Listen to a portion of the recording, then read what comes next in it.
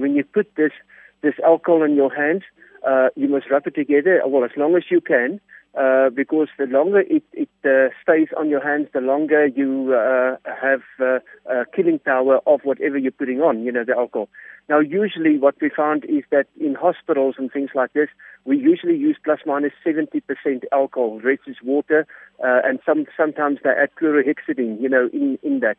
So depending on the concentration and the load, it can take different times to actually get rid of the virus. Now, the way they do it is that they would tell you, listen, if you use, say, 70% alcohol, it will lower the viral load by a percentage